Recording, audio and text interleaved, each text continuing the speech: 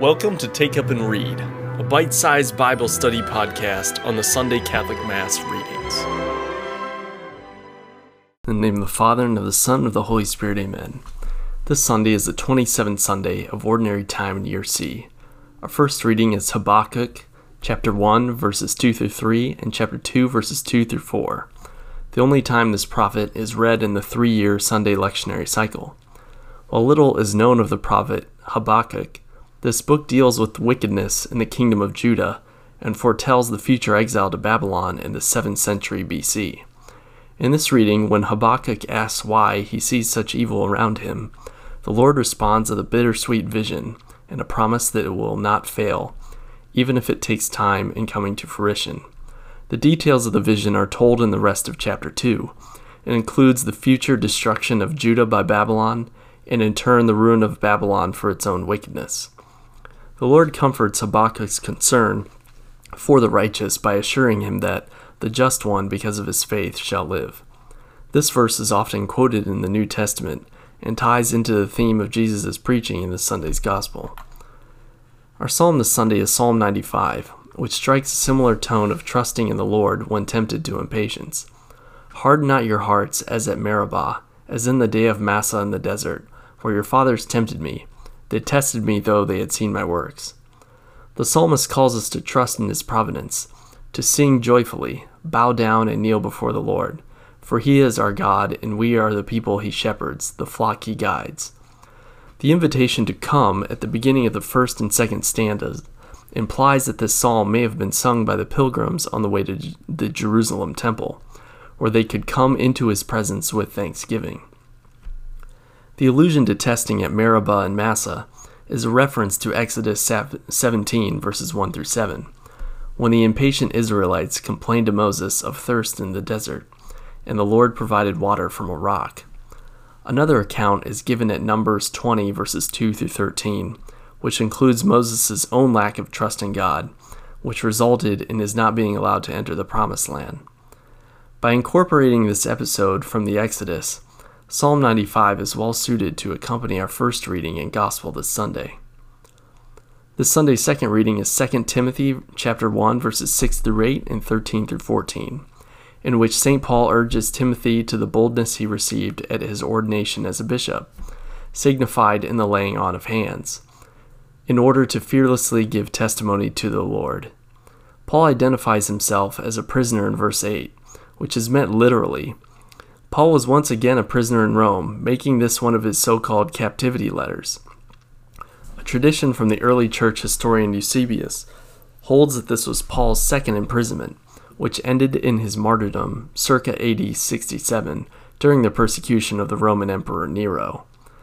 Paul's reference to wearing chains at 2 Timothy chapter 2, verse 9 does not fit the house arrest arrangement of his first imprisonment in Rome, described at Acts 28, verse 16.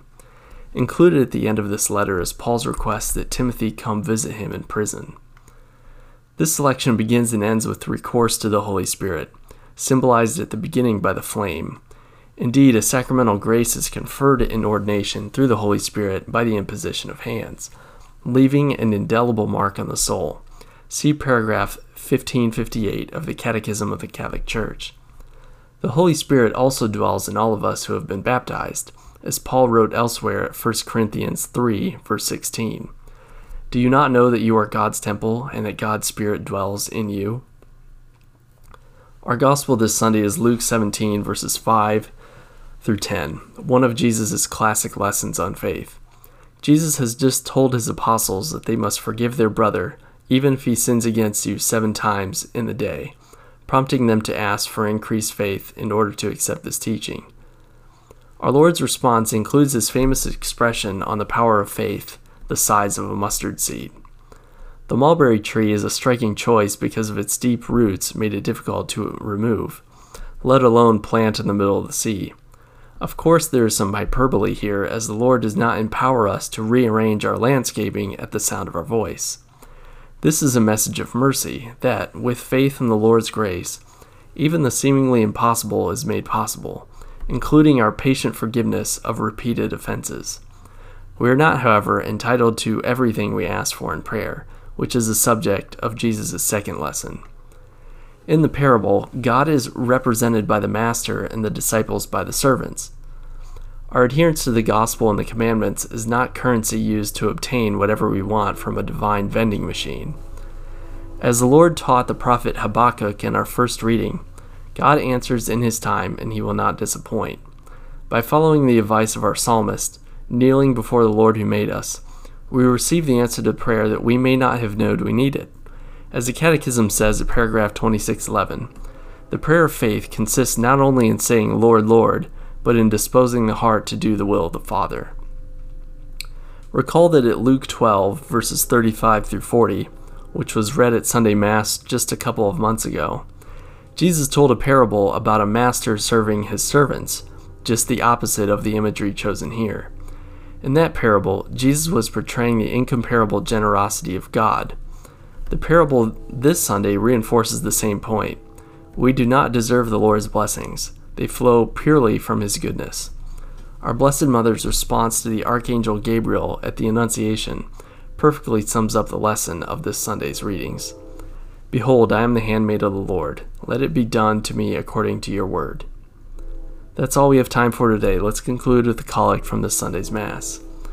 Almighty ever-living God, who in the abundance of your kindness surpass the merits and desires of all those who entreat you, pour out your mercy upon us to pardon what conscience dreads, and to give what prayer does not dare to ask. Through our Lord Jesus Christ, your Son, who lives and reigns with you in the unity of the Holy Spirit, one God, forever and ever. Amen. In the name of the Father, and of the Son, and of the Holy Spirit. Amen. Thank you for listening. To learn more and find resources, visit studycatholic.com. And please tell your friends about the show and leave a review wherever you listen to this podcast. Thanks again, and God bless.